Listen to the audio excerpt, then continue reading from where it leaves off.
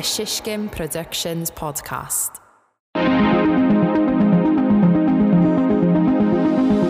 Welcome to the fourth transmission of the All Ships podcast. I'm your host, Dave Krugman, and today I'm speaking to one of my best creative friends and longtime collaborator, Stephen John Irby, aka Steve Sweatpants. Steve is a multidisciplinary artist, community leader, and someone who I consider to be the voice of a photographic generation. We dive into our shared history in the arts, the long arc of social media, potential for future technologies, gaming, Steve's upcoming exhibition in the Seaport District, and many, many other topics. Let's dive right in.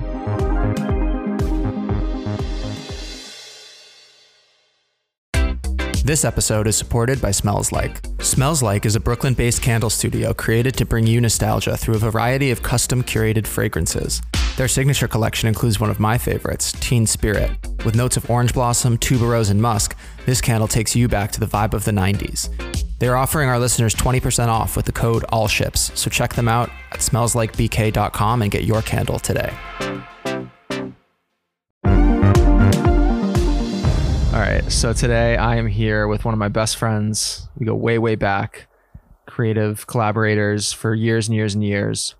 Stephen John Irby, aka Steve Sweatpants. Hey, bestie.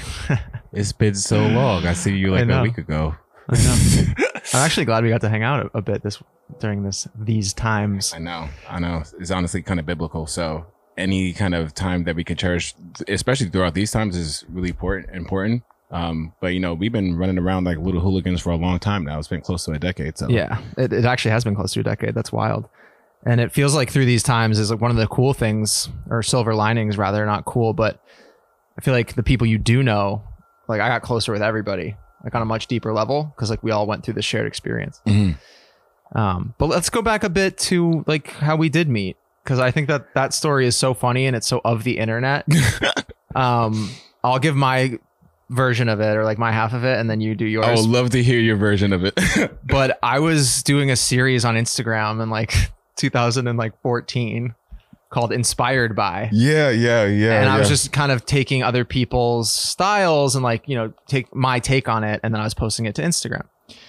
And I came across your tag, which was 16:9 vibes. And for that post, I basically did a crop of a photo that was like 16:9, and I was like, shout out Steve Sweatpants. And I was in Israel. That's what I remember. Those photos are like, I remember they were somewhere crazy. It was a photo from Jerusalem.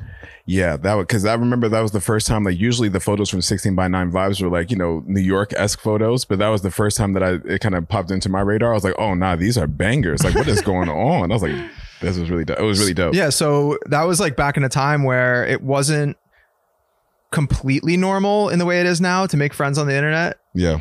But like it was such a cool way to meet people in those early days, was like kind of resonating with their artwork. And we actually met basically through online, and then fortunately we were able to make it real one day. Yeah. It was still like kind of like creepy, but not really creepy. But I was really open at that same point in my life as well too. Like, you know, I really wanted to step out of my box. I think I was like around 26 or 27 at the time. Mm-hmm.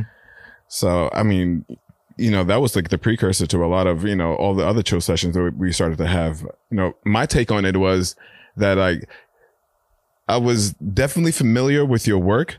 I wasn't too sure where you lived at, but I was familiar with your work.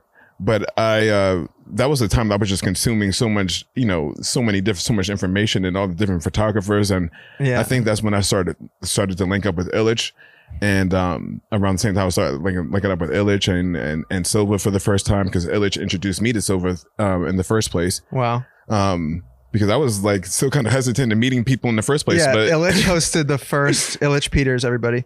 Illich hosted the first Instameet I ever went to. Yes. And he has great stories about that, because we were all like walking around in the slush in New York, like freezing to death, like, you know, just tagging each other in photos on Instagram. It's crazy. Oh my god, yeah! Shout out to Illich. Honestly, he was a big reason for me leaving my house in the first place to start to link up with everyone. And I remember when around the same time, I think we all did that big photo walk at the Seaport. This dude, full circle. It was straight up, honestly. And then that's the first time I met you at the Seaport. Rain Rise NYC. There's probably like 70 photographers there at 6 a.m. in the rain. It was insane. And now the full circle thing that I just said is that Steve is having a exhibition coming up in the same area, and we're all very excited about that. It's crazy, honestly. What can you say about that? It's just like one of those really dope things that, like, not to get all sappy and everything, but like, that's, that was where we had our first big photo walk. You know what I mean? Like, that's where first, I met you. Yeah, I remember hopping in your car and we were driving over like the Brooklyn Bridge or something like that, and like we was listening to like Jizza or something. So, and it was like, the Dude, weather I remember was insane. there was a sunroof in my car, and we were taking pictures of the raindrops at the buildings like through it. Yeah, exactly. Raheem was there as well too. And then like a lot of those people that I met that day at that Rainrise meet has been, we've been like, we've been friends to this day. Like Paula, Germ, Natalie, Silva probably. Silva was definitely there. I'm pretty sure he was there. He was the co-host. Yeah. Man, yeah, all of us are still people. And then honestly, a lot of those photographers that were at the Rainrise meet are actually in the Seaport Gallery as well too. That's crazy. I was able to get Silva into the show. When Natalie, is that going to be? When can people go check that out down at the Seaport? May 14th is the official day. Okay. So we're going to be running it from May 14th until July 23rd, I believe. So it's going to be for 3 months that we're going to, shut down the whole Seaport. So that's amazing, man. It's going to be such a good summer here in New York. A COVID-friendly block party. Yeah, exactly. Well, let's get into you as a person first, and then move outwards. Like, tell our listeners like where you're from, where you grew up, what makes Steve Sweatpants, and then let's move into like the beginning of your creative journey. Because I think that's like you're like a deeply creative person in so many ways. Like, you're one of my funniest friends. You always making everybody laugh, but you also just have all these different outlets and interests. So I'm curious about the genesis of all that stuff too. But what makes Steve Sweatpants? It's a really full body kind of question for me, because like I'm the kind of person, like, I don't believe in the jack of all trades. I believe that you can do everything that you can at the most of the capacity. And I've always been like that, like ever since I've been a little kid. Like growing up, I've been a born and raised New Yorker. Like, so my mom was born and raised in New York. My dad was born from the South, but he was raised in New York. And then all of my family are like, just pure Brooklynites, you know what I mean? Like, I was born in East Flatbush, and then I was moved out to Jamaica, Queens, like Rosedale, Queens, specifically around when I was like 5 or 6 years old. But like, my mom still, my mom's Brownsville's roots is something that I live from to this day, because it's just really embedded in the way of like my hustle and my outlook, and like just kind of like my overall like toughness in situations. But I didn't like living in Queens when I first moved there. Like, I kind of hated it. I still love to be like being in Brooklyn, like with my mom and like with my grandma and her, like my cousins. Like, it was like every episode was like, Hey Arnold, you know what I mean? Like, we were just losing our minds, like playing freeze tag. Like, pre-internet, it was a very, very different life. So it took me a while to kind of like ease into, finding my new tribe. And then a lot of the way that I kind of like, have lifelong friends like Dijon and Dimray that I always speak about. Like, Dimray's my tax lawyer now, and Dijon's a full-time nurse, but then like he's pretty much like my own kind of doctor. Amazing. You know what I mean? I'm the one that's the crazy one who's like doing like art and all that other kind of stuff, but like they keep me very solid and grounded. And then me being able to like reach out and like be cool with them and playing basketball and Halo and WrestleMania 64 all the time, it was the same kind of way that I kind of branched out to link up with you and Raheem and like Silva. It was like the same, like they really helped me understand how to be more comfortable with myself. So I've always been like that. I've always been like really not outgoing, but like outgoing enough to meet people that are that just are real ones, and then that's why once I meet y'all, I kind of go back into my cubby hole. There's too many fake ones out there. It's too much fakeness. It's too exhausting. It is funny, man. Yeah. So I'm really curious about I remember you used to rock that Canon film camera. Yeah. You're shooting everything on film. What was your first introduction to photography in general? My first introduction into photography was definitely like the OG film photos that you used to take when we were younger, like little kids, or like shooting on the disposable film cameras. Like, I always speak about those stories, like, and looking at old photo albums and stuff, the old photo albums of like, seeing my cousins chilling on the plastic couch, and then, seeing like my sister pick her nose, and like seeing me with the chicken poxes, like all that kind of stuff is such strong visual memories for me. Like, it kind of, maybe I never had a photographic memory before, but those kind of like that kind of repetition and like looking at it and loving it and admiring it is really like my kind of first kind of really appreciation towards like the sentimental of like what photos could do. Yeah. And then after that, it was like, I was really into like, you know me, I've always been into like buying sneakers and like, you know, a bunch of gear. I'm like, I have too much clothes. But that all started from me being like addicted to the Hypebeast message board forums. Like I was one of the OG Hypebeast message board forum dudes, like me and like, his birthday, which is the other day. Happy birthday, Joshua Kissy. But dude, Joshua's so good. Yeah, another legend. But like me and him have known each other since like, you know, Hypebeast message board. The same thing with like Madbury Club dudes and like all the like these really OG internet culture like fashion and design houses. I've been on the internet for a long time, so we used to, in order to take like a good you didn't want to take a crummy fit photo, so you had to get a decent camera.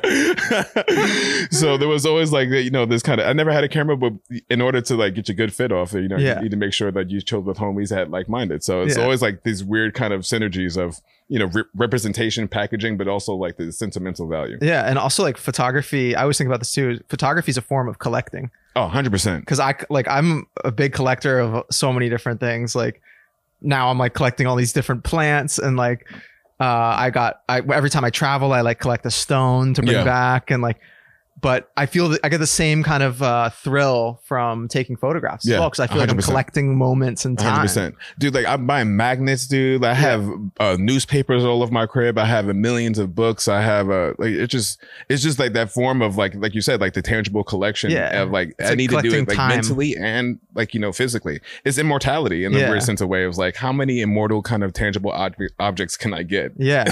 While I'm here. It's true. And then like you seek out those moments in life that are like such big moments to capture for you. Yeah.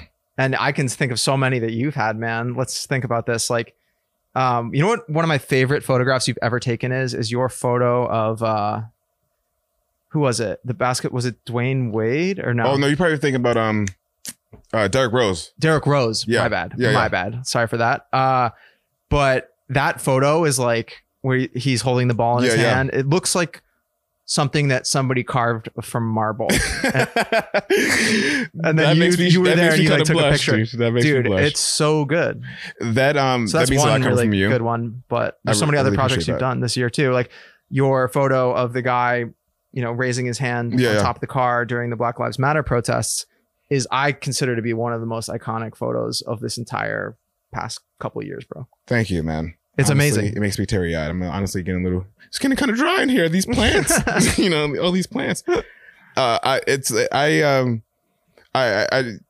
least we had a loss for words, but at the same time, I always try to strive for like the most kind of simple, but at the same time, complex level of storytelling and layering. Like I never liked the easy story, you know, like there's always like, I'm always bringing like random people into the fold. So another analogy is like, even with the passing of DMX, you know, DMX is one of the legends of New York that I will always hold in reverence. And then sometimes people would love to see that, you know, DMX are just, you know, having his energy and just having his, you know, his energy in the streets, but sometimes they don't see the level of love and just community that he put out every single day that doesn't go noticed. Yeah. And then sometimes I just want my photos to feel like that. You know? And then sometimes it's like, Derrick Rose is just sitting in the middle of the room. If it would look like, but like if you really look at the room, like there's missing towels in the ceiling. Like, you know, there's still like that light, that warm kind of light coming in. And, you know, he's holding the ball and he's directly looking at. It's like all these little things that like you can simply look at it as like, oh, it looks like that. It looks good. But if you really look at it, it has that multiple kind of layers. A sentence that I love about that idea that you're outlining is a good photograph is what happens. Or it's a decisive moment at the confluence of certain variables. Yeah. It's like there's all these different things that have to go right. And then you as the photographer is like, how do I best intersect all of these different components into like the most impactful image that is like filled with emotion and story and like symbolism. I wish I could articulate that beautifully because that's 100%. That's how I feel. Honestly, it's sometimes like photography and art in general is just it's such a wide range of emotions, and subjectively there's so many ways to look at it. I'm just really trying to evoke the most simple but human emotions that last forever. because everything is so fleeting. Like sometimes you don't need to make situations overcomplicated if you already understand the context of the situation. Right. You know, and then sometimes things could just be simple and beautiful, and you can understand it for what it is at that time. It's just really understanding to empower rather to exploit, you know? Right. And I'm always trying to empower. Like, I don't want to exploit anything. Yeah. And you do it well, man. Yeah. You really do. Thank you. You've actually had, like, you're one of the rare people this year that I think like particularly thrived during this crazy, 18 months that we've just had. It's been a whirlwind. Yeah. But you really some people shut down, some people, change careers or make big moves or anything like that. But the way that you were able to kind of move through this year and like do such important work while everything was kind of in chaos and falling apart, it speaks a lot to your character, dude. And I'm, very proud of you, man. Thank you. I hate feeling helpless. Yeah. That's one thing that, especially everything that's happened that I've endured in my own life. If I can actually do something to control like my emotions in a place where you have no sense of control, like let me do that. Yeah. Because with photography is the most therapeutic thing, and at the same time, the most powerful thing that we can have. And another times it's escapism. There's so many facets of like the mental and the spiritual kind of like just the full, just like the full load of life, that I'm taking in when I'm shooting those moments that like I need it for myself. I need it for my people. I need it to like tell you the real story. I need it sometimes for like my own kind of documentation of it. Like it's fulfilling so many different needs that I'm still human, dude. Like I watch the news and I see everything that's going on, and like, dude, like I'm old now, like 34 years old. So like I definitely way more cognizant of and aware of those situations, but like, what can I do about it? Like, am I really going to complain and mope? Because I can do that really well. Like, but besides that, I was like, what can I actually do that I can have that's immortal and tangible? Yeah. And you can contribute. I mean, images are some of the most important parts of any movement. Yeah. You need like images have moved the world in such interesting ways. And like, you're the one creating that work and like documenting the history that's happening, especially through like, it's so cliche to say, but like we've lived through this historic time. It is, it feels even crappy to say it's cliche because like just how social constructs and everybody just makes you feel about it. But like, no, that shit was crazy. Yeah. And then like that was it is insane. Crazy, and it was crazier. it's still happening, and wait, I got a good question for you then. What's your hope coming out of this experience of particularly just lockdown, like of like the social kind of freezing of all worldwide social activity? Like we just did a year basically. We all served like chilling. A year in Rikers. Like we pretty much all served the bid in Rikers. Like this is a gilded cage here. But all jokes aside, I just hope that everyone has just a more of a level of social intelligence and empathy. Wow. Good answer, bro. There's really nothing else that we can do besides hoping that you just take an extra second to think about it. Yeah. And then I hope that all the time that we had to think, people tend to do that in conversations where everything else seems like, it's a great opportunity to be outside and all that other kind of stuff. And like, slowly stepping into real life again. But like, let's take a second to like, breathe and like, and collect our thoughts. I'm not saying all conversations are going to be peachy, but like, I think the level of intent and understanding and just social intelligence and empathy. Social intelligence and empathy. I throw my vote in that bin as well. It's like, that's the only thing I can fight for. That's the only kind of metric that I can win. Maybe it will take off like the sharper edge of everything in terms of just like, I hope that people will be less likely to snap at it, snap at each other or like but the word empathy is really the best. So I'm just going to stick with that one. Cause like, I think empathy is one of the most important emotions because it's like the effort that I want to put out in the world. Like I want it to, I tweeted this the other day. It was like, every action you take is like dropping a stone in a pond that we all share. Yeah. So whether it's good or negative, like that literal like action will vibrate out through your community and it will reflect back at you. It will affect other people. And so like, be careful of which stones you drop. Yeah. And that there's certain stones that you can hold. Yeah.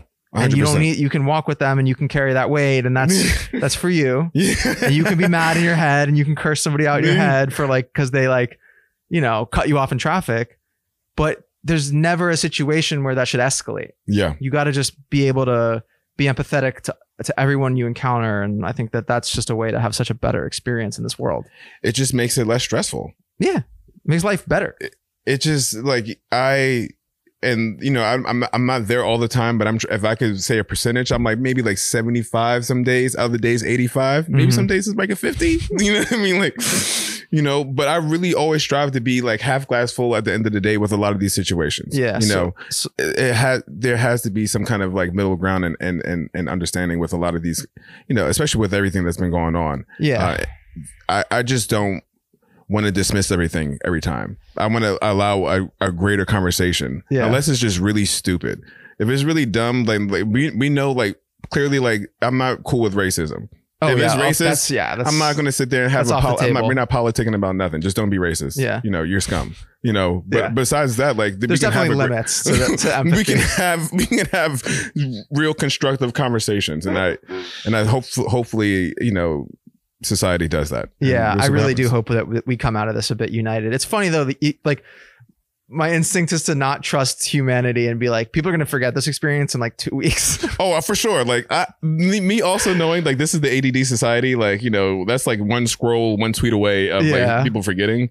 And that's the scary part. But hopefully like that's why I tend to have like these kind of different like little moral obligations to be like, if I have to be that guy, like let me be that guy. Like I don't see the problem with like trying to champion certain things like that. So hopefully it happens. Do you think that artists in general have a higher propensity for empathy? Is that a correlation that you would sign off on, or do you think it's just evenly distributed through society? I would say for the most part, yes, but then a lot of the times you will be surprised. Mm-hmm. A lot of I would tend to fall on the side of a purist. I don't really like. I will let my intentions know. I will let you know my intentions right away. Yeah. Some artists really care more about the money than the art. And not to say that I don't like making some money while I'm sitting up here wearing 2 gold chains. But like there is something that's deeper than just making money. Yeah. I feel like, there is we all are trying to obtain some kind of wealth, but some artists don't understand that wealth is not always financial gain. Wow. That's a bar. I love that. And then I think wealth could be a lot of things like, not to be sappy again, but like, what are you doing what are you doing for your community? What are you doing for the places you live? Mm-hmm. What do you do? Like, what does your mother think about you? Like, exactly. Like weird things like that is actually really more important to me sometimes. And then I think I'm not saying a lot of artists don't have that. I see a lot of artists that do, and every time I see that kind of stuff, like it just warms my heart. But then I also see a lot of the stuff that like it's easy to think that you can make money in that industry, but then like you can end up turning your art into something that's completely not even art anymore. Yeah, I feel that, and it reminds me of something I've been thinking about a lot lately, which is that like the difference between the words confidence and ego. Like there's this weird chasm between those two words. Huge. Where they're like, they seem related in your mind. We're like, oh, someone's super confident. But when it gets to a level of like ego is actually a weakness. Yeah. It's a defense mechanism because you actually lack confidence. Yeah. So they're like almost opposites, even though they feel so close. Yeah. And I think some artists, the rare bad apples are the ones that like slide into more of an ego versus like a being confident in their message. The weird thing about Instagram is that you scroll, or like just the internet in general, like Instagram, Twitter, or any kind of like, app where you're seeing like, or being exposed to that, like you have to kind of make these kind of morally ethical decisions about like things you see within like 5 seconds sometimes while you're scrolling through it. It's true. So like I think a lot of it using a lot of this stuff for such a long time now, I feel more mentally like, I want to say callous almost, but like I would say prepared to just kind of like, I don't need to see that, and then really invest more of my time into things that like, that are, I could tell that if somebody's putting something that's with more substance and intention into the work. I can't stress that word enough. And I think as social media matures, I've also had to readjust my relationship with it. Yeah. Especially this year when we're all kind of like one of my only social interactions was, these online digital spaces. Some of my favorite nights were like playing Call of Duty. Hell yeah. But that's all happening online in these like metaverse spaces, and social media is like that too. Yeah. So I feel like coming out of this, I should personally, and maybe a suggestion for others is like renegotiate your relationship with social media. 100%. Because these things are like, humans are such social creatures that social media is naturally like hyper addictive because we are like built to read social cues in these and we're built to scan things visually. We're built to have status games that we play in our in communities. And like, I really don't want that to be how I move through the world. It's like trying to play that game. Yeah. I want to move more towards what you were saying, which is like people with intention and like depth of character, depth of thought, and like doing real things for the right reasons. Yeah, it's a hard balance, dude. Like none of it is like trying to sound like put myself on a pedestal. Like, I hate when like sometimes like I wake up in the morning and then I just end up side scrolling for hours. Like, what am I doing for 2 hours? I've just been side scrolling the same 3 apps. So like that's annoying. You know what's the worst? And I'll admit this fully. Just like, and I'm sure a lot of listeners can kind of like identify with this, but just scrolling past the same stuff again. Oh yeah, this is and worse. You're like, what am I doing? It's like Twitter. Why did I open this app again? I already saw this piece of I'm content. Done. It's like I'm going outside. Like at least let me go to the bodega or something like that, and just like talk to like the drunk dude on the corner that I love. Like at least give like some human interaction to like kind of like break me out of the matrix for a little bit, and kind of get grounded again. Yeah, I think that we are gonna enter a roaring 20s because there's so much pent up social energy. Yeah. Like, can you imagine just like being on a summer street in Soho? There's a jazz band on the corner. There's people just standing around, vibing. Like this is all about to unfold in New York. Yeah, honestly, it's you can kind of every warm day in New York, you can just see like everybody's just losing their mind. Like it's slowly getting there. Like everybody knows that you can kind of, it's like kind of getting to some kind of normalcy or whatever that means. Like a new normal. Yeah, the new normal. Yeah, which is going to be a lot of outside. Yeah, it's going to be a lot of it's going to feel more European. Like it kind of does already. Europe, and it's like by the end of the night, like the biggest party in town is like in the town square. Yeah. There's something kind of beautiful about that. I love it, and that's how Washington Square Park has felt through this pandemic. It's a rager, dude. It's been like a rave, which is really interesting. And I've met some very questionable characters over there. But I remember the night that I could say the night that Biden won, but I'm gonna say the night that Trump lost. That sounds way better. That sounds better. The night that Trump lost officially was one of the craziest nights of my life in Washington Square Park, documenting everyone's just like, it was a collective sigh of relief.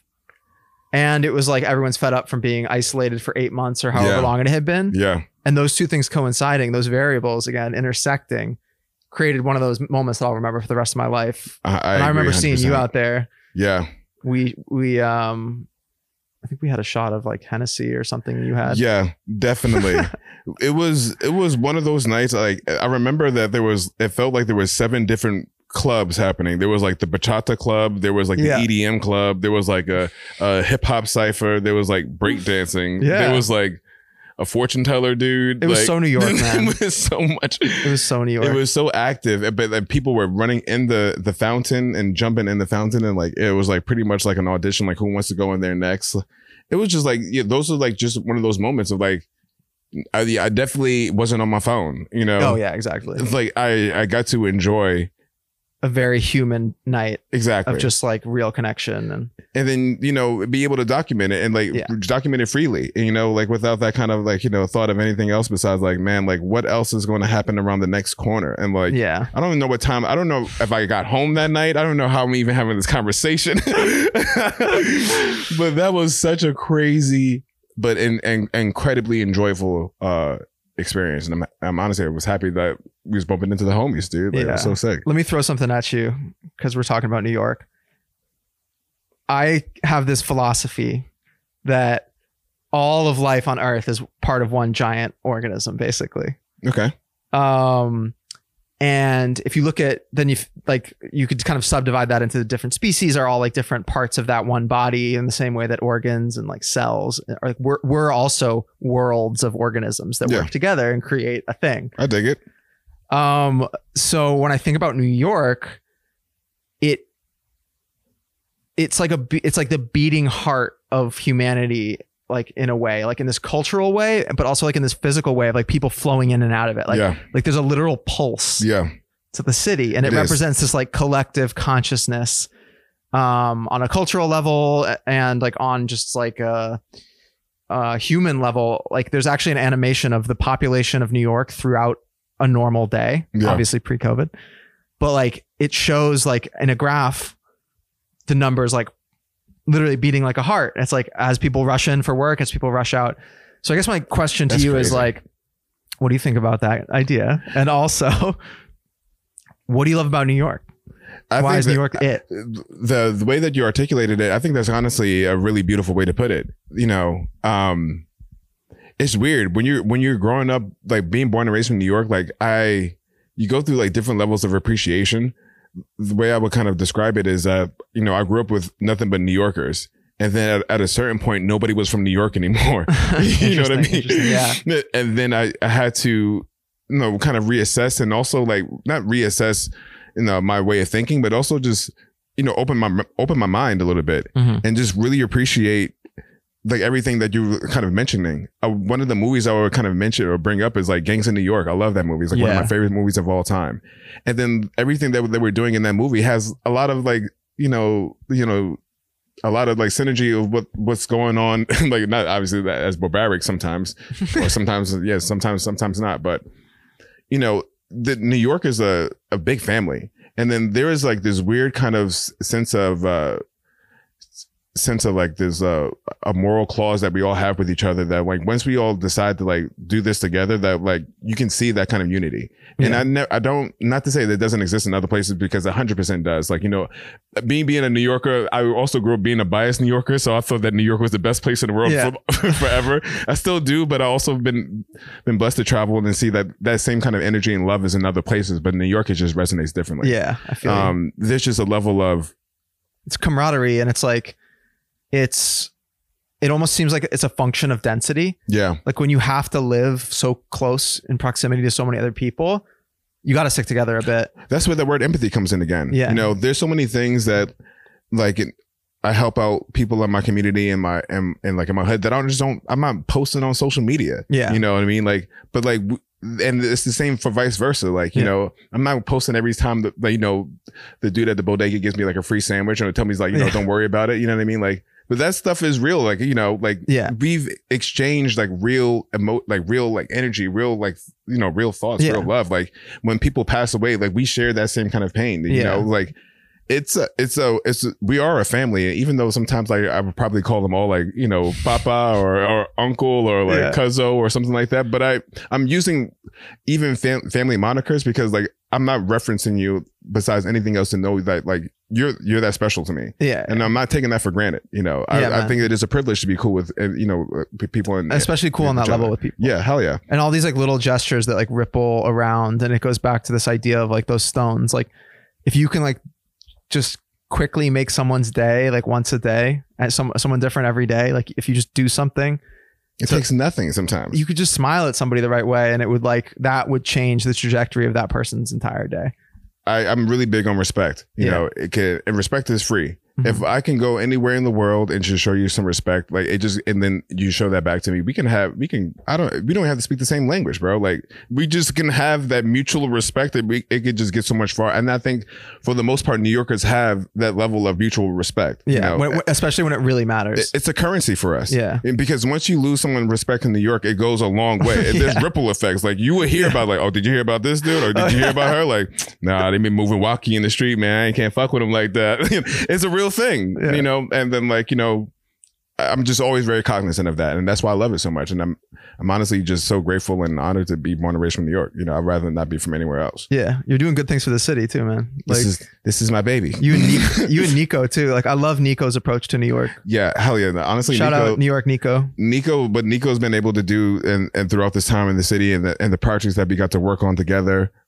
They've been something that's just been really like one of those things that I could look back and forever be proud of, like with the MTA project and everything that he's put together and produced for that. And then the New York Knicks commercial that we produced together and I was a photographer for that one and help get some people on set. That was, those are just insanely kind of impactful things that, you know, I just hope that like, you know, when it's all said and done, I'm always thinking about immortality. Like, you know, if I were to die tomorrow, not to be morbid, like, I hope that like people know that I was trying to really put on for my city every single day. You know. Well, dude, I think that's very, very much clear.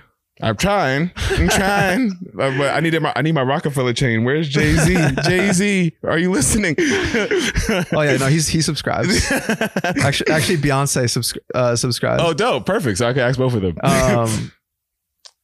Yeah, that's hilarious, man. I'm really like, you are one of those people that like. There's been so many.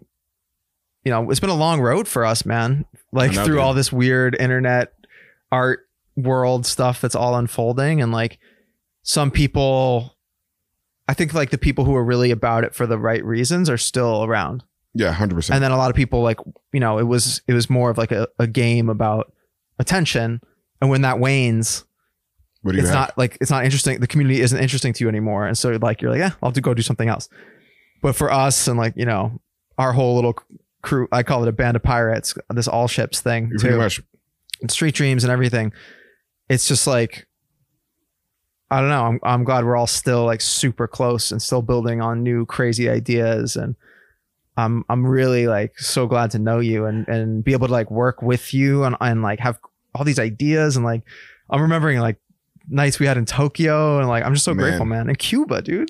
Cuba, Tokyo. We sound like James Bond villains, dude. Like just bouncing all over the world, just doing taking photos of random things and just enjoying life. It's just been a lot to kind of take in all over the years. And like, especially trying to get to going into like these, you know, all these different new kind of digital spaces. But like, you know, I feel like, you know, I wouldn't, you know, I don't think that we really got to a point to be able to like, to be, you know, even like where you are, but like with like people like, you know, people like you and everyone else that we've been running with for so long. So yeah, you know, I just really like the big thing I'm just really hoping for, and especially in these future digital spaces, is that like we just keep on moving with intention and we can keep on doing all the same things that we've been preaching about ever since we started like this in the first place. Like, we really taken this Street Dreams Cafe concept very seriously.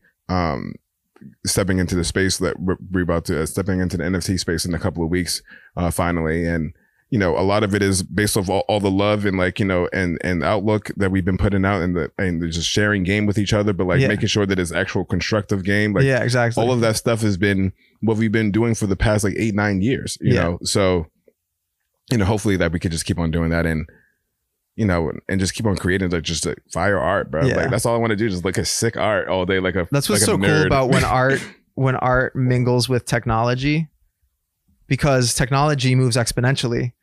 So if you're an artist riding this wave of technology, it just goes faster and faster and faster and faster. And like basically your task is to stay in the interesting like fringes on the front of it.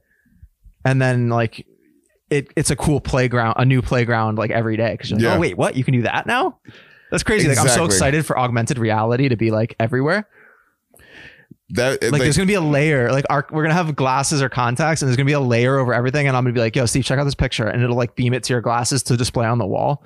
Yeah, like we're a few years away from that. That's pretty much like maybe like a year and 6 months or something like insane like that. I mean, even like just thinking about the DJ Premier and DJ Premier project with the AR joint where they put on the wheat pasting. Oh like, yeah, that's incredible, dude. Like I think that's so like if that's pretty much where it's turning into a point where like you could have just functional art that's everyday art that you see in the street, but then it adds another layer of complexity to it that is something that you're doing already. You know what I mean? Phones are a stepping stone. Yeah. Towards that world where like, it's funny. We think these phones are so like, oh, like they are. They're technologically. They're tools. But they're technologically incredible, obviously. Insane. But we're going to look back at them like newspapers in like 10 years. Like the fact that everyone's like looking down at this little screen as opposed to just like they have this kind of like orbit of like information around them at all times. I think that will definitely be the future. Yeah, for sure. But I feel like in the moment we never like recognize that that's how quick things change. Yeah. Even to have this iPhone that I have right now, 5 years ago, I would be like, no, you're lying. It's insane. Like 4K video at 120 frames a second or whatever. Like I'm looking at my phone now. Like before, like I have this is like the 12, I don't know what this thing is, 12 Pro Max Plus K thing. I don't know what this thing is, but it has 3 lenses on the back of it, which doesn't sound that crazy now. But back in the day, that was an iPhone attachment called like an Olo clip. Yeah. You know what I mean? Oh like, yeah. That was a whole thing that you could rotate the lenses and like it seemed it seemed like revolutionary. That was like the Game Shark for Instagram, dude. That was like 2012. You know what I mean? Like maybe 2013. That's when the cheat codes are built into the and then accessory. Straight up, he's like, "What is that on your phone, man? Like, what do you have there?" Like, it's like, "Oh, I got this wide. I can get this wide angle shot now." Like, dude, I had this there was a straight Game Shark, and then now that you have it built into the phone. Yeah. So I mean, like, and a 200 millimeter telephoto lens. Like, what is that? I've like taken pictures of the moon on my iPhone handheld at night, and I'm just like, okay, that's good enough. That's insane. It's actually insane. It is cool. It does democratize creativity to a certain degree. Obviously, not everybody has an iPhone, but just the fact that so many more people have access to creative tools, like actually, I think is like building a creator economy that is, you know, a higher percentage of the population is now a creative than was ever possible before.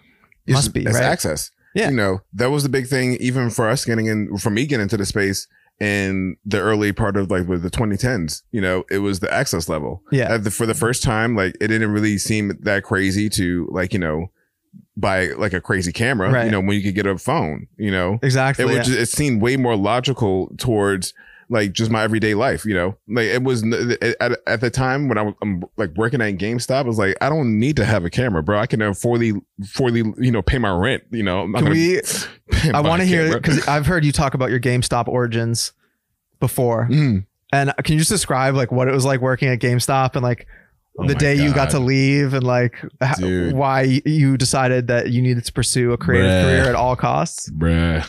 Just tell that story real quick. Honestly, I'm gonna grab us a little more wine. Ooh, that's cute.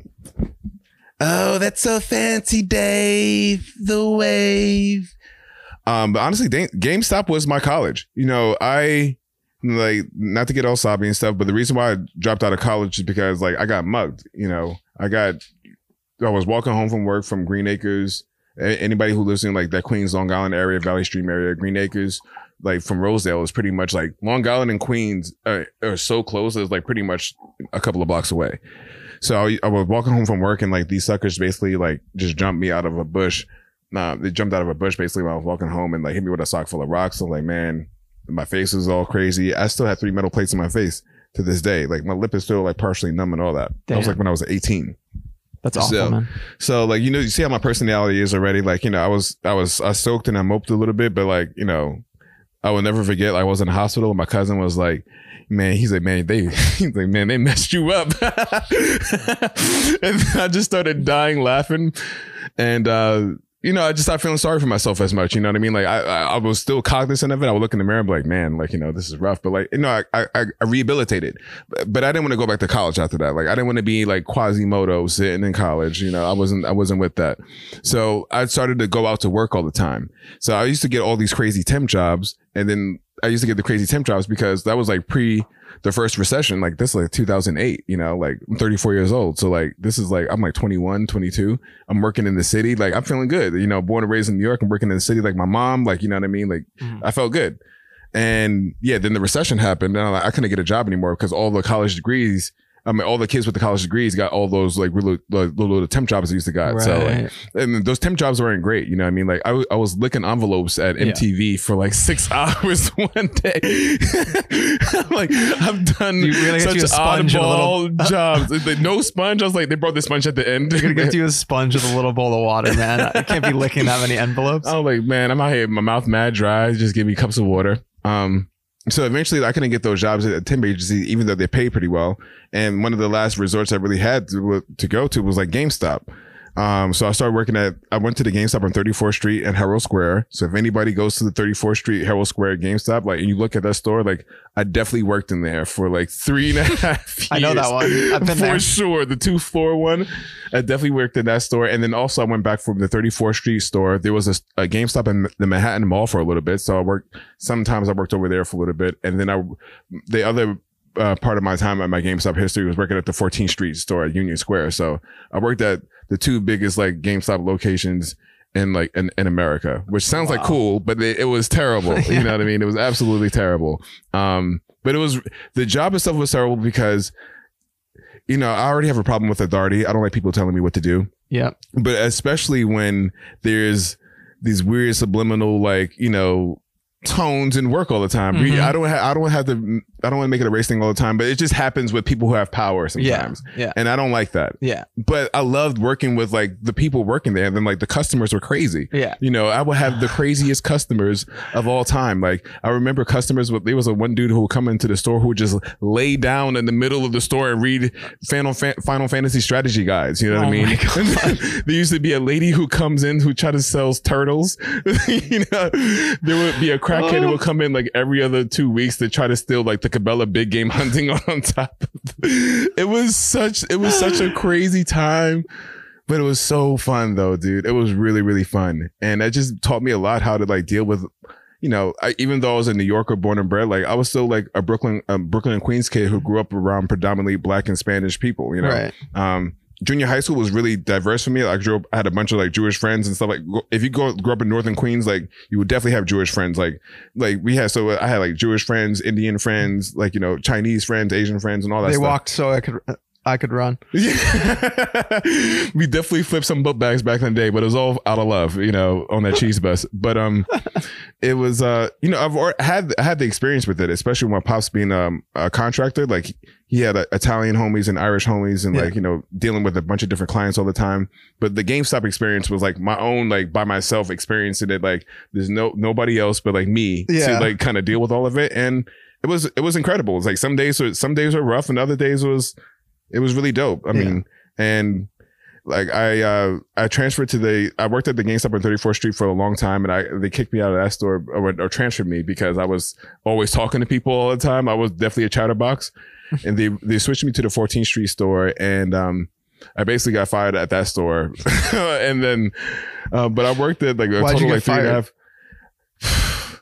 The dude asked me to work on Christmas Eve. And then they went through this whole speech about like, oh, we're not going to have anybody work on Christmas Eve and blah, blah, blah, blah, blah. I don't even celebrate Christmas, by the way. I don't even care. But like, it's just the principle of like, you told us that we're supposed to have off. Yeah. And then I let him have it. And if anybody who knows me or doesn't know me, I have a tendency of telling people off a little bit. So I definitely showed them like, you know, that I was not feeling that. And that was the day the game stopped. The games really stopped. That was a bar. That was some nah shit. And then yeah, like, you know, I was just tired of like, you know, people trying to micromanage me and make me feel like I wasn't worth it. Like I had a really good reputation, not to like toot my own horn, but like the customers in the store that pulled up, anybody who from that time knew that I looked out. I was the customer's first person, always, you know what I mean? And the management hated that, you know, but I've always was like, they're way more important because they're going to keep on coming back. Yeah. But it reflects you're like rooted in community as a person. It's always been like that. I'm going to show like, I don't care if the district manager's coming in there. I'm talking to like my homie who's been buying like Gears of War for the past 3. I'll talk to you when we finish talking, you know? And I've always been like that, you know, and then, you know, I just needed to get to a dynamic where that was way more respected. That right. I actually And that's cared. the creative career that you built for yourself, is like you are literally hired to go out and get those stories from people and interact with people and document their lives and their moments. Yeah. And so what's like the general arc of when you first started taking photos into like being able to actually like start getting paid for that stuff and like actually finding your success? It was all like kind of mixed up when I liking and loving a bunch of different stuff. Like one of the things I tried to be before like a photographer was like a A&R, if you will, like creative director. And I had to, I'm even mentioning this dude's name. He should be happy in the first place, not to sound like that guy, but like he's still a crumb. But I used to work with this rapper named Hefner Guap, right? And then he basically at the time he needed he needed like a creative director and A&R, like a kind of like a road manager, like all these kind of things under one. But like we would like make music together with one of my other homies who used to make beats. And I will always have input on like the beats and like what kind of bars it is and all that kind of stuff like that to really help like, build this guy's career up, because he was supposed to be on Smokers Club with like Johnny Shipes and all these dudes and all that stuff back, like, all like this hip hop underground scene and back in the day. And I was working a lot with him. And at first it was straight being like this A&R creative director kind of like bootleg version of it. But then one day we went outside to like, he wanted to shoot a video with his own kind of camera. He was like, yo, do you want to take the photos? I'm like, all right, I guess so. Yeah. What I mean? Like he's climbing on the gate and doing all this crazy randomness. And sounds like an Instameet. Pretty much is an Instameet. It was like a 2010 like Instameet or something like that. And like, he's doing all this crazy stuff, but I'm taking photos, but I have experience from like, taking fit pics, taking family photos from back in the day. And then honestly, playing a lot of video games. Me playing so many video games, like it does teach you. If a lot of people who play video games religiously, you can most likely pick up and figure some things out. Yeah, because you are good at, it's like manipulating the controls, but also like 3D worlds are built with like lighting in mind and like structure and framing. Like every frame in Red Dead Redemption is like a perfect frame. Yeah, exactly. So like as soon as I pick up the camera, I'm thinking of Red Dead Redemption. I'm thinking of like Zelda. I'm thinking of like Resident Evil 4. I'm thinking about Gears of War. I'm thinking about all the games I've already played. And on top of that, like, let me just learn the buttons. Yeah. As soon as I learn the buttons on the camera, it's a wrap. Yeah, exactly. And then that's pretty much like my first real interaction with the camera story that I don't really talk about all the time because like that dude's a crumb. but I am really thankful for that experience because like, that really brought me out of my box to really help me bring me into a foray that like, was a really thing based off of like, understanding the buttons and also building my confidence, It's like I needed to finally put the cartridge into the system, and then like that pretty much was the precursor for a lot of it. And then once I did that, like it really opened up my eyes towards like not only that I was already playing around with Instagram, so I was already kind of familiar with it, but that camera. This got me thinking about is like, I'm just thinking about all of our trajectories as photographers, especially through Instagram and stuff like that. Instagram is like a cool, like gamified training ground for photographers. Yeah, it's a great way to put it. But again, on the other side, you can't take it too seriously because it'll destroy your brain. Yeah. Like the likes and algorithm and like that you can't take seriously. All of us, I feel like all of us are aware of it. Yeah.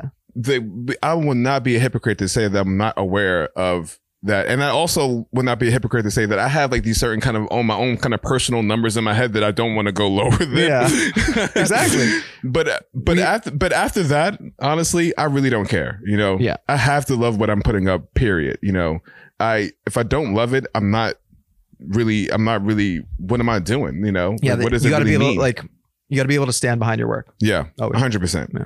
And then some people just don't care about that. But then like the reason why we gravitate towards a lot of our homies is that we care about what we're putting up there. And then like, we've always kind of been like that. I mean, my first Instagram post was like a Quasimodo photo behind a Grateful Dead tapestry. And I really thought, but I holding like my Mad Lib Quasimodo toy and the Grateful Dead tapestry. And I was really proud of that photo, dude. Is that photo still on your account? Hell no. Like I just deleted, gone. You know that I've never deleted like I shouldn't delete it. I thought about it the other day. I just was like, I'm just going to leave it up because I want people to be able to scroll back and just see the whole journey. I feel like a crumb crazy. now. I honestly feel like a big crumb for doing that. But like I was probably stoned when I did that. No, it's cool to curate your portfolio too. It's like, it's a whole nother way to use the platform. But then that's crazy. I just did that before the archive feature was even real. You know, there was no archiving back then. It was just delete. Yeah. What humble beginnings for Instagram. That's crazy. It's been a long road. Oh my God, dude. It's like I feel like Instagram is the closest thing to the visual cortex of the collective consciousness I was talking about. It really is. But it depends on what side, like what side of the brain you want to look at it. Yeah, I guess you're right. Because it just really falls into different places. You know what I mean? Like, you could end up looking at, you could just end up hating everything. Sometimes you look at the internet, and the other times you're like, man, that was a great day on the internet. More recently, I'm so astounded by the level of talent that people have that it's like almost overwhelming. I've like discovered so many new artists through this like NFT. You did a really dope job with that, dude. Oh yeah, honestly, through All Ships and stuff. Let's break it away from like the photography, like this social construct, like we're only photographers. Like I hate that for us, you know. I think that we need to, we love art in general, right? So like, well, actually, yeah, that's a good segue into something I did want to bring up, which is like, you're such a multi-hyphenate. Like you just produced a beat tape. Yeah. You creative direct like illustration stuff. You do project, like all sorts of different projects and bigger idea things. So why is that important to you as like a creative? Why do you want to go bigger, and what's like your dream for, where you could get to with this stuff? Man, my dream to get to this stuff, like that's so much. But for me, it's just really important not to like pigeonhole myself. The term putting all your eggs in one basket, like that is not me. My eggs are all over the place. You know what I mean? Like they're under the bed, they're in the closet, they're in the freezer, there's some down the block. You know what I mean? It's pretty much Easter all the time. I'm just really always aware of burning out from one thing too much. And I think the burnout is so real sometimes. And then like some people have the mental capacity to only focus on photography or only focus on pottery or whatever it is. But for me to be mentally happy and stable and satisfied is to tap into all the things that I love. And I genuinely love music, art, architecture, food. Well, I don't like eating food all the time. I just like the presentation of it. I'm really skinny. I'm a picky eater, but I like food. I do like food. Food's good. You've established that. But I just really love tapping into like the culture and the human nature of everything that comes with the human experience. Yeah. And then why pigeonhole myself just to photography? Right. The more that I could put my digital footprint and just my overall footprint in the world of all the things I love, I feel like that leads me to a sense of immortality that's way deeper than photography. Wow. And I just think I'm always really aware of that. I think you're right. It's like, and it's one of my favorite things to watch is you like exploring all these different avenues and taking it in so many different directions. Like even at the very outset with Street Dreams starting, you were at a time when everyone was just focused on like social media platforms and anything. You're like, no, I want to make this I want to make this a physical product. Yeah. And so like from the earliest days, you've always been taking it a step further. So that's something I really admire, and it's cool to see. And I think also, it's influenced me. Like there would be no All Ships without Street Dreams, bro. That's crazy. That's always crazy to hear. It always was super humbling to hear that also. I mean, it's just true. Just growing up in New York, is a super competitive environment, and I love it, and you have to learn that the competition is not always built on malice. It's built on like making yourself better. Yeah. Like the big thing back in the day was like being fly and like, not having like crusty sneakers and like, making sure like, did you hear the new G Unit freestyle or something like that? Yeah. Like, did you hear the new D Block record or something like, did you hear the new Jay-Z record? Like you always being caught up on the culture. It's a sense of discovery. Yeah. Always wrapped up in the sense of discovery, and also the sense of like, being better and doing better. So like every time that everybody gets kind of comfortable in something, I get immediately uncomfortable, because it's like, why are we so comfortable if we're not in a better situation? Like we need to think bigger. Yeah. Forever. You know what I mean? Like there's no stopping to thinking bigger. Like ideas are part of my life so much that I'm worried about execution. Yeah. The ideas just come all the time. Right. Like literally I love talking to people about rent, like literally anything. If you open up a bagel shop, I could sit there and then sit there and let's go. Like if you are a dude that's cleaning toilets, I got ideas for bagel shops. I could give you like real fire cleaners on like cleaning toilets. Like I used to be a custodian. You know what I mean? I can really tap into all forms of life. Like it's not just, I see art in everything. So like why just single myself out. And you're for a curious dude, and like you like to like discover and uncover different parts of the world too. Yeah, and it always relates back to my work. So I always find weird ways to still relate it back to my photography, and it gives me a deeper level of appreciation for whatever I'm shooting. So like, if I'm being more aware of, just any kind of situation, like it just heightens you to be more alert for it. Like this is somebody's telling you if somebody tells you like about the show that you need to watch that you never heard of, and all of a sudden you see like the ad for it. It's more, it's the same kind of concept that I'm kind of working on my own brain. Yeah, that's incredible, man. I love that explanation. It got me thinking too, like I feel like creativity is a language in which there's never like full fluency. Because it's infinite. Because the second a new technology or like technique or idea arrives, it multiplies it by every other possibility and it's new again. And so like if you truly dedicate yourself to a creative life, then you basically get to have this long learning journey where you never master. Like I don't even believe in the word like mastery. Like there's nothing more to learn. There's always more to learn. This is like we will always be students. Yeah. I like to think about it like every time they've like, one of the things that like one of the big accomplishments for like that I had in my life was getting in the New York Times like back in 2015, right? Yep. And then I cried like a baby, on Myrtle and Broadway, like cried like a baby. But then the minute I got into my house, I noticed like I don't want to be. We can't stop, dude. Like there's no way that I would have like the one crowning achievement in my life, which is a good one, be this is going to be it. Yeah, it's the first step. Why settle? Yeah, it's the first step on a long journey. Settling is so easy. I'm not settling until I'm in the grave. Then pretty much like I just won't. Well, yeah. I mean, I see you continue to push the boundaries everywhere you go. I'm excited for all your projects. Let's wrap up this conversation with one question. This is how I wrap up my interviews for All Ships as well, because I think this is such a valuable question to get different people's perspectives on. Mm-hmm. What is your advice for somebody that's earlier on their creative path that is like either on the fence or in a situation where they know in their heart they want to live a creative life. They want their career to be creative. They don't like the corporate structure, or they don't, they're just in a situation where they're thinking about pursuing creativity. What advice would you give to them, or like a younger version of yourself? You can think of it either way. The advice that I would give to them or my younger self would first be make a very conscious decision on the intention of what you want to do. Like, why do you want to do this? The big thing for me is like, I had to find what I love to do. Mm-hmm. And then the first thing that the first, like one of the first things I actually loved to do was to take photos. Like that was the first time that I felt like it was effortless, and it was free, and it made me feel good about it. The next thing I feel like I had to learn was like, what are the 3 things that I like that I could really hone in on?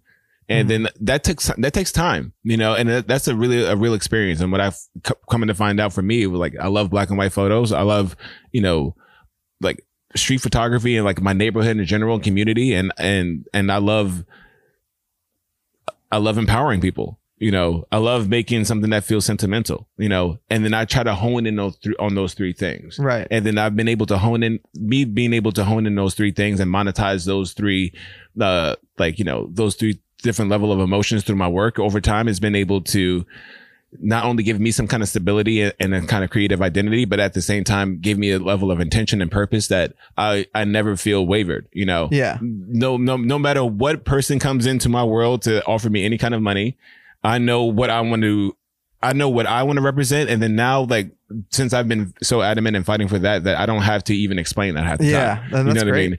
And then that's what the whole fight is about in the first place. It's also like, if you can identify the things that you want to do on a daily basis and then make that your work, you never work a day again. nothing really feels like work. I'm not saying the stress doesn't leave. I'm definitely stressed out. Yeah, there's definitely stress.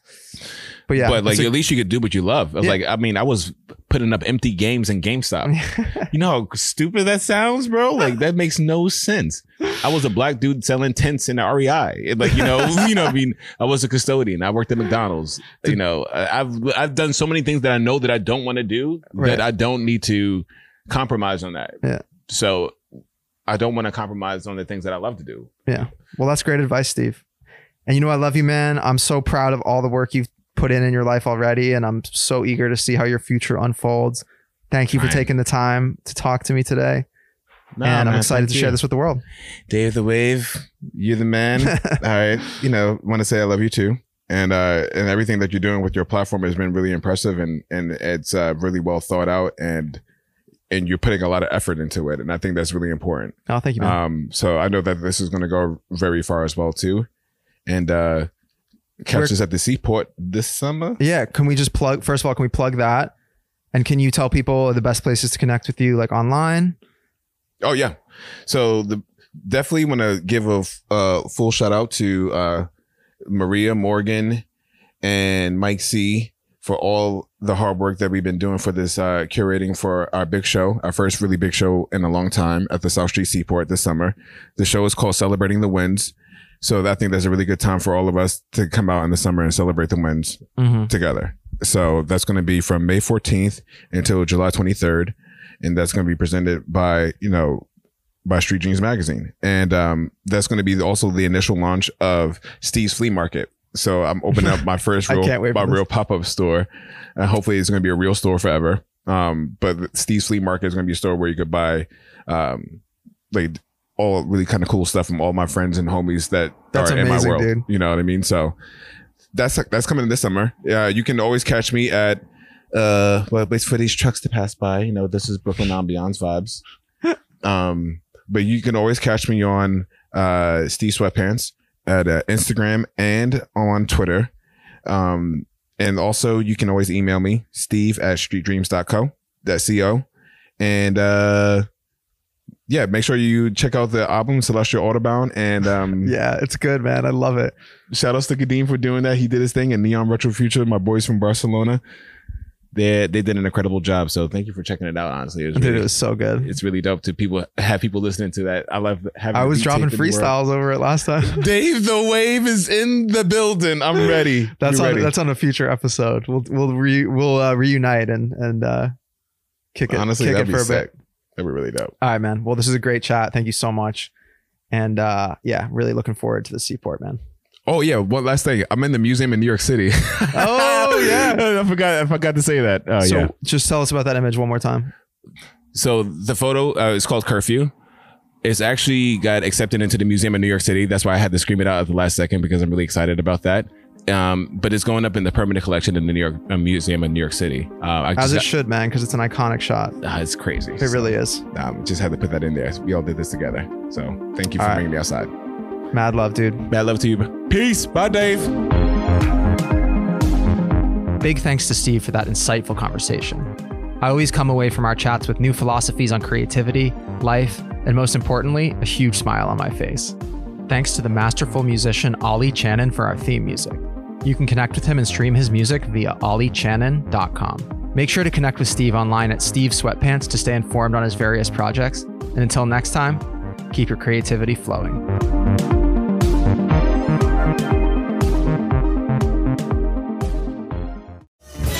Shishkin Productions podcast.